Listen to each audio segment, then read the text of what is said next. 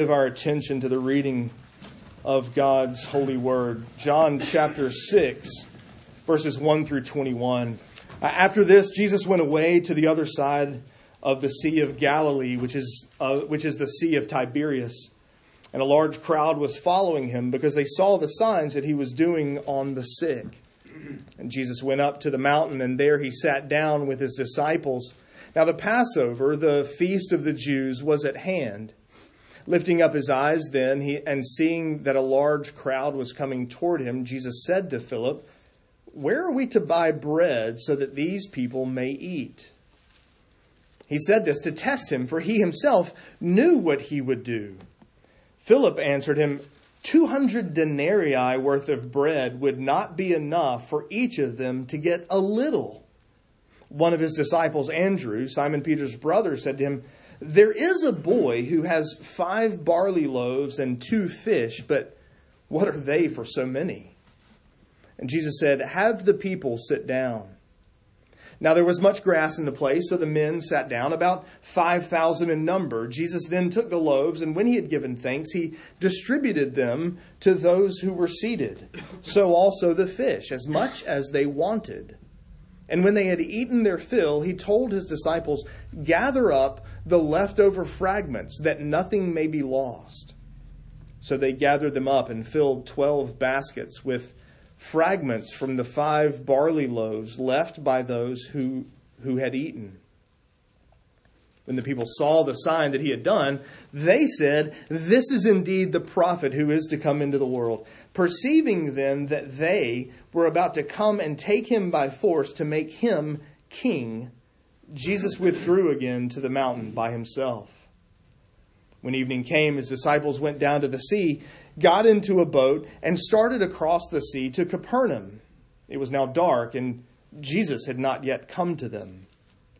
The sea became rough because a strong wind was blowing, and when they had rowed about 3 or 4 miles, they saw Jesus walking on the sea and coming near the boat, and they were frightened. But he said to them, "It is I, do not be afraid." Then they were glad to take him into the boat, and immediately the boat was at the land to which they were going. This is the word of the Lord. Thanks be to God. You may be seated. I've always thought it a little bit curious that the Christmas song, "Do You Hear What I Hear?"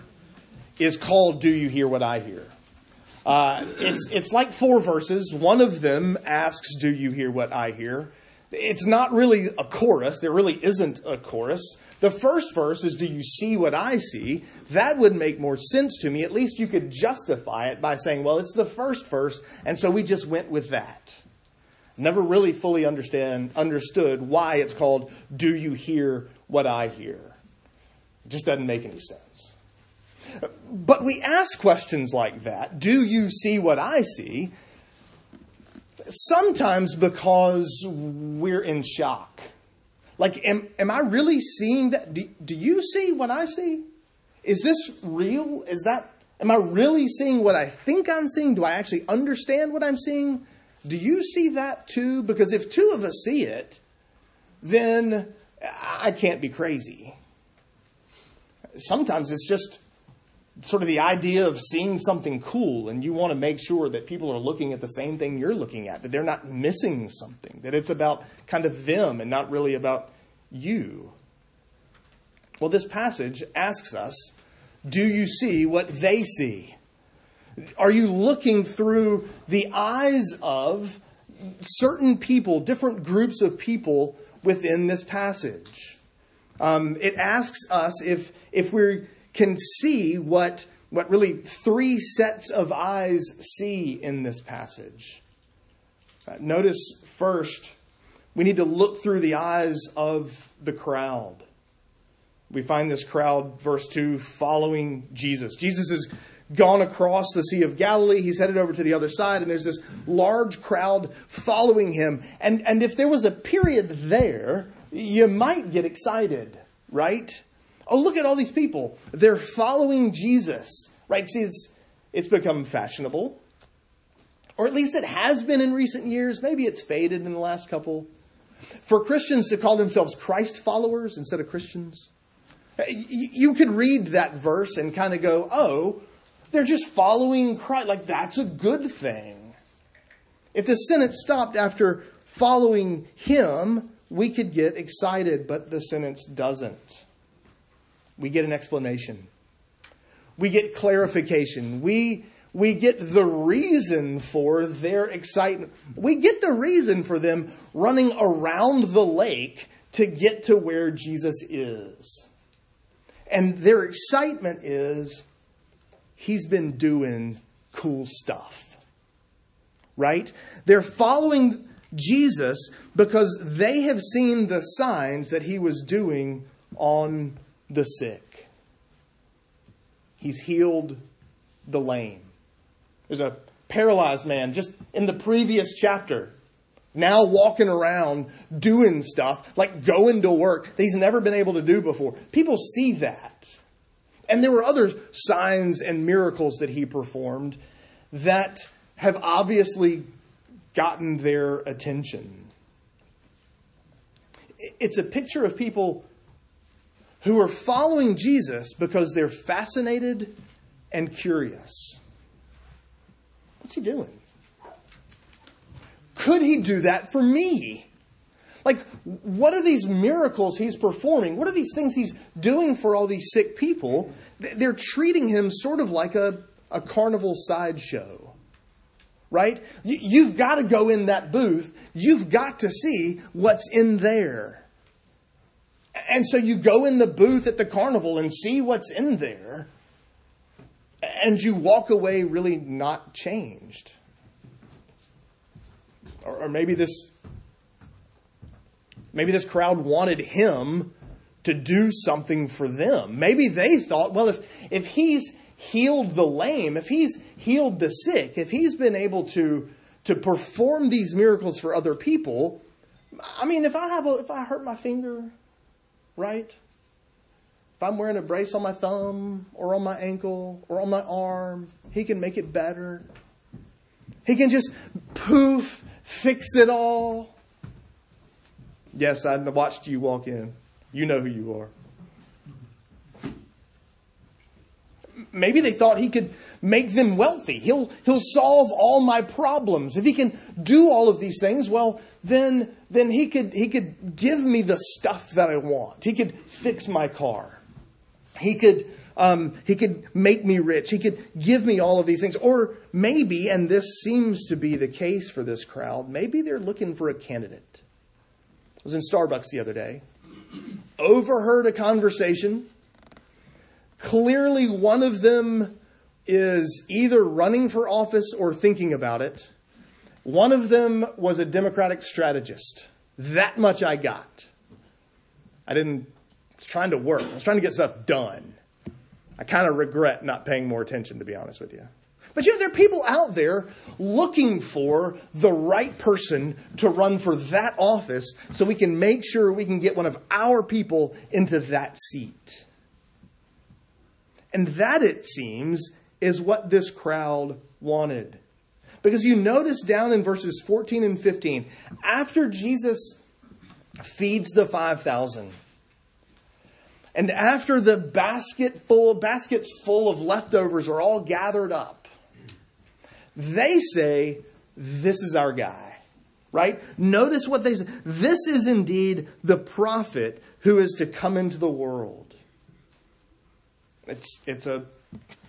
They're looking for the Messiah. They're looking for some sort of ruler. They're looking for someone to fulfill this old covenant, Old Testament office. They use the word prophet, but notice Jesus knows that they really want to make him king. They're essentially conflating sort of the Old Testament prophet, priest, king into one place. That's the right thing to do. But they're emphasizing the earthly rather than the spiritual. They've seen the sign. They're convinced this is the guy that we're looking for. If he can turn this little bit of bread into food for all of these people, then this is the guy who can overthrow Rome. This is the guy that can, establish Israel's borders and give her a ruler and make her an independent nation again. Which is not what Jesus came to do.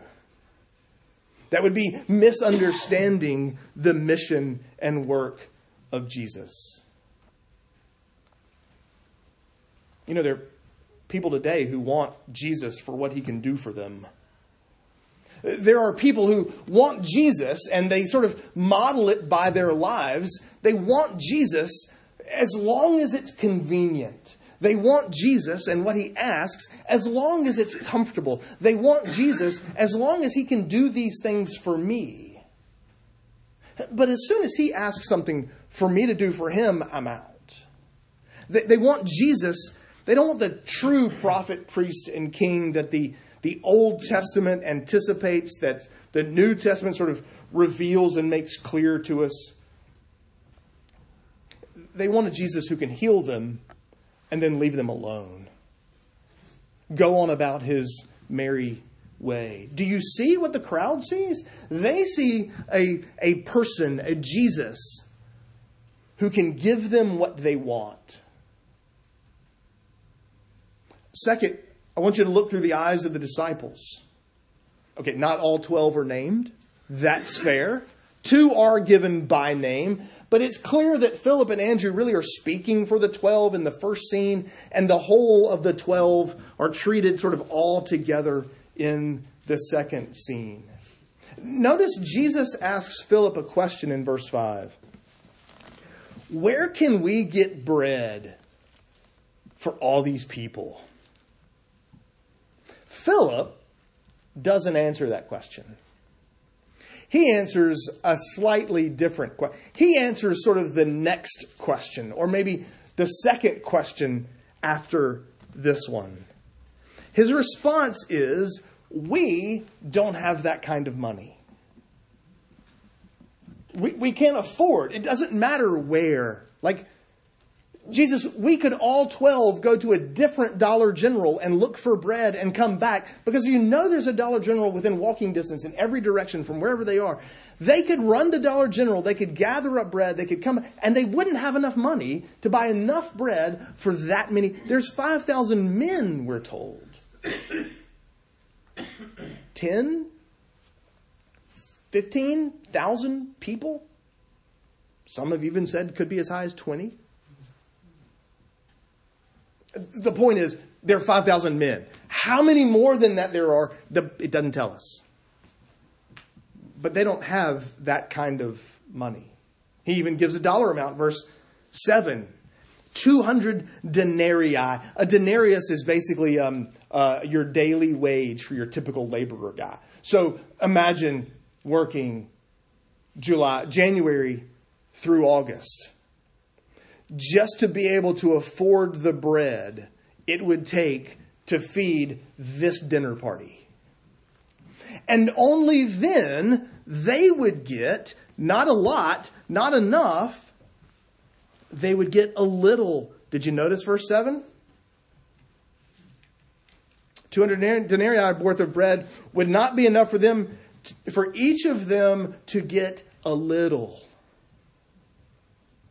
Philip says, we can't afford that, Jesus.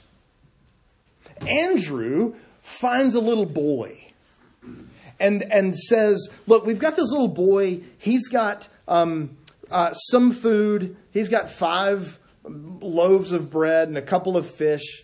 But even that's not enough. And you do realize a loaf, right? We're not even talking a loaf of Sunbeam sandwich bread. You're talking more like a big fat yeast roll, right? You're talking sort of a dinner roll, a personal cake kind of size.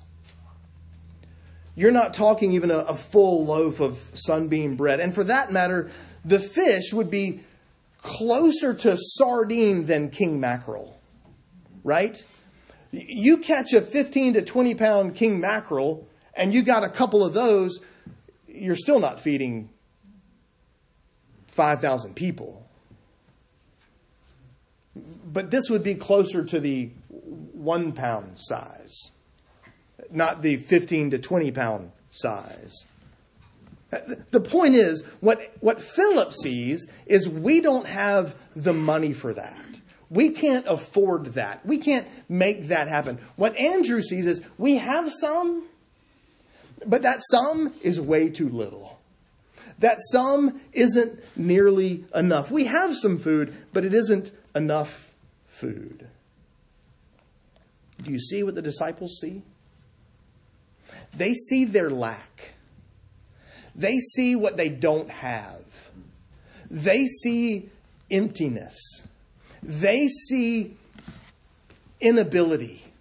They see that they just don't have enough. They focus on the fact that this is an impossible situation. Jesus, you asked me where we can get bread for this many people. That's impossible. We can't afford it. There isn't enough time. We don't have enough money here. What I really wish is that I could see their faces as they each carried a basket of leftovers, right? 12 baskets of leftovers that they collect these, whatever the people didn't eat. Now look, and keep in mind, this isn't 12 baskets of everybody pinched off a piece of bread, passed the loaf down to the next person, and got their little communion wafer size of. This is Thanksgiving dinner, back up from the table, pat your belly. I can't even get up and move to the couch to watch the football game. That's how much I've eaten. That's the impression the passage gives you. They've eaten their fill, we're told. I'd love to see their faces. A basket. Leftovers. Now, perhaps you're wondering why 12? Because some people will go, oh, well, the 12 tribes of Israel. See, it's just this sort of. I don't think that's the case at all. I think of course, humor me. Number one, if the Bible doesn't tell you, you don't know.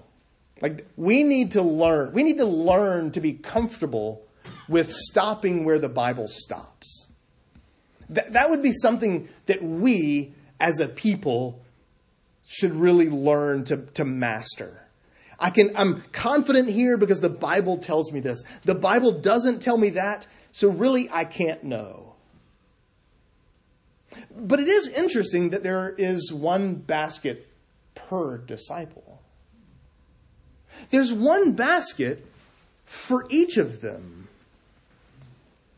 So what are they going to do with this basket? Well, I think it serves two purposes. I think on the one hand, it sort of serves as a challenge and encouragement to their faith. Each of them had their doubts. There isn't enough. We can't afford it. This is impossible. And Jesus says, it's impossible with you. It's not impossible for me. And in fact, I can show you how not impossible, how impossible. Can I do that? That's a cool word. How not impossible this actually is for me. There's going to be leftovers. And you're going to carry that basket as a bit of a reminder of your doubt, your own sort of temptation to see the lack, rather than to see Jesus as the provider. It reminds them that Jesus can do abundantly more than we can ask or think. But there's also something else going on here. Turn back to chapter 4.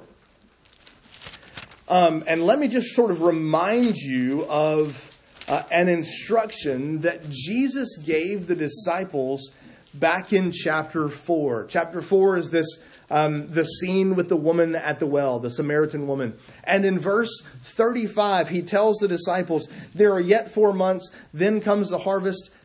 Look, I tell you, lift up your eyes and see that the fields are white for harvest.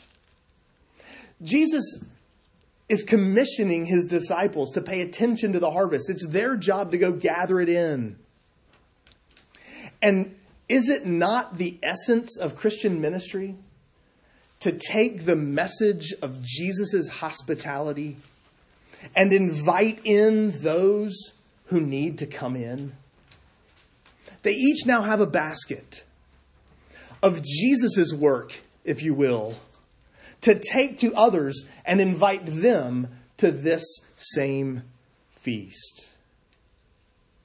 What Jesus has done for the 5,000, he can and will also do through his disciples for others.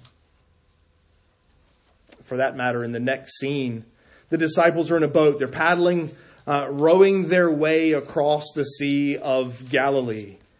They've gone ahead because Jesus, at the end of verse 15, has withdrawn sort of up on the mountain off by himself. And you notice the reason for their fear on this boat. It actually isn't really the storm. It isn't really the wind. It's the fact that, verse 17, it's dark and Jesus isn't there. And then all of a sudden, sort of like one of the stories in Charlestown Ghosts, there's a man walking on the water towards them. It's dark. Maybe not midnight dark, maybe not pitch black dark, but it's past dusk. It's dark, the sea is choppy, and they think they see a ghost. They're convinced they see a ghost. Their fear isn't that it's windy and the seas are choppy. Their fear is that they're afraid Jesus has left them. They feel alone. They feel left out. Jesus sent them to row on ahead. I'm going to go over here by myself. And you get this sense that they think he's forgotten us. He's left me. He doesn't know where we are. Surely, if you see somebody walking on water, you're in the dark, in choppy seas, you're going to get nervous. You're going to get scared. You too would be frightened. But they've just seen all these signs of Jesus exercising power and authority and control over the created order. This is nothing for him. And as soon as he gets in the boat, the created order, the wind, the sea, even time and space yield to him. As soon as he's in the boat, they are where they're going. They'd only gotten halfway-ish. And as soon as Jesus got in the boat, they were there the rest of the way. We see through the eyes of the crowd. We see through the eyes of the disciples. Thirdly, I want you to see through the eyes of Jesus. Because John told you something that the other gospel writers don't tell you. And the feeding the 5,000 is the one miracle that appears in all four gospels. John gives you a little bit of information that the others don't. When Jesus asked John the question, verse 6, he said this to test him because he already knew what he was going to do. Jesus asked Philip a question to expose Philip's thoughts, to expose not so much to Jesus, but to Philip himself, to the other disciples, to hear what's going on in I want you to actually say it out loud because I know what I'm about to do, and I need you to know that the thoughts in your head are insufficient, are inadequate. Jesus asked Philip about feeding the 5,000 because Jesus already knew how the end was going to play out. You know, already. You can apply just that much for us, can you not? How often do you and I get overwhelmed with things that aren't a thing to Jesus? How often do we have these big, huge things in our life that for Jesus aren't a thing at all? The cancer diagnosis rocks you to your core. To Jesus, it's not even a thing. The death of a loved one, for Jesus, not even a thing. He knows the end from the beginning. Rebellious children make you sort of pull out your hair. Jesus knows the end from the beginning. A future that's uncertain to us, Jesus knows the end from the beginning. The fact that he asks Philip this question, knowing full well how everything was going to play out, reminds Philip and reminds us he knows the end already. And he is at work bringing about his purposes, not ours. It's a cause for trust and for hope and for confidence in him. The answer to the question comes not from Philip, but from Jesus himself in verses 10 and 11. The answer is, the solution is, Jesus hosted a dinner party for 5,000 of his closest friends with not nearly enough food. Jesus is a host. He invites you to come and sit and to feed and to feast and to be filled. And he serves these 5,000 or more with just a few loaves of bread and a few fish. And verse 12, the people ate their fill. You see, that the disciples saw what they didn't have. They saw what they lacked. They saw not enough money. They saw not enough food. But Jesus knew all along that he would provide and how he would provide. But he doesn't just barely give them enough. He doesn't say, here, take a taste. Right? He's not doing the little sample thing in the back of the grocery store where you can sort of grab one or two. There's leftovers. He has more than enough for each and every one of you and then some. And he wants you to be amazed that he provides so freely, so willingly, and so abundantly. Jesus is a gracious and abundant host. And then in verse 21, Jesus gets in the boat and the winds quit, the waves stop, the boat gets to where he needs to be, where the boat is supposed to be. Every aspect of creation is subject to him. And so when you see these passages through Jesus' eyes, you see someone who cares for his people and provides for them and loves them and knows the end even from the beginning. But John doesn't tell us something that Matthew does. There's a little piece. Turn back with me to Matthew 14. And let me just show you a connection that Matthew makes that John doesn't make for us.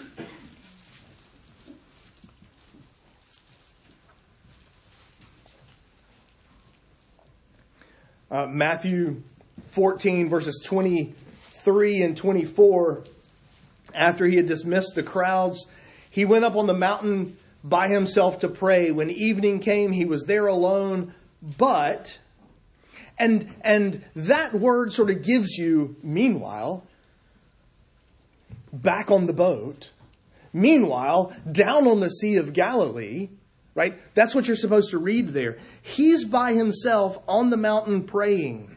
Meanwhile, the boat, by this time, was a long way from the land, beaten by the waves, for the wind was against them.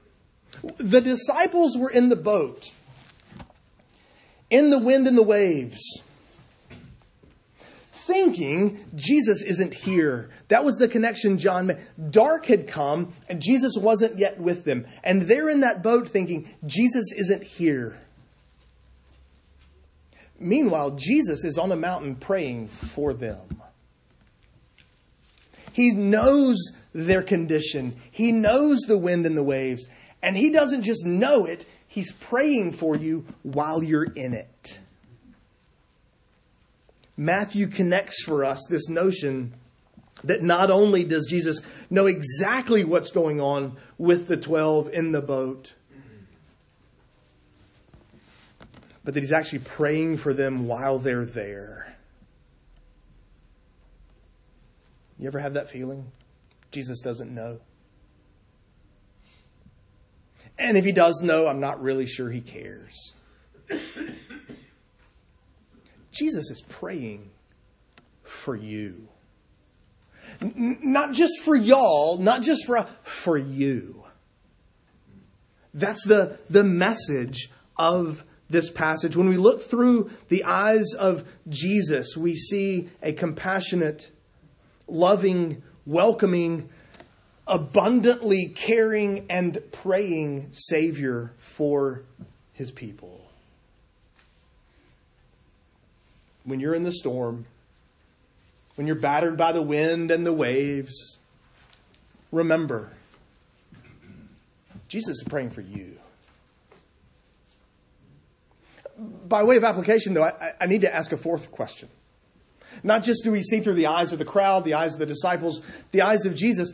What if we were to look through your eyes? What are you looking at? What do you see? What if we got sort of into your head and saw what you see? Would you see the danger? Would you see the lack? Would you see the things you don't have? Would you see the things that the people around you do have and you kind of wished you had?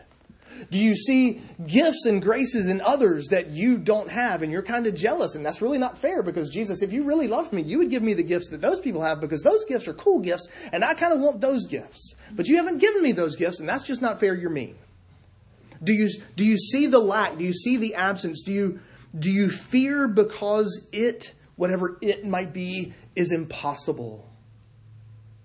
Do you see sadness and dejection because the cause is a hopeless cause?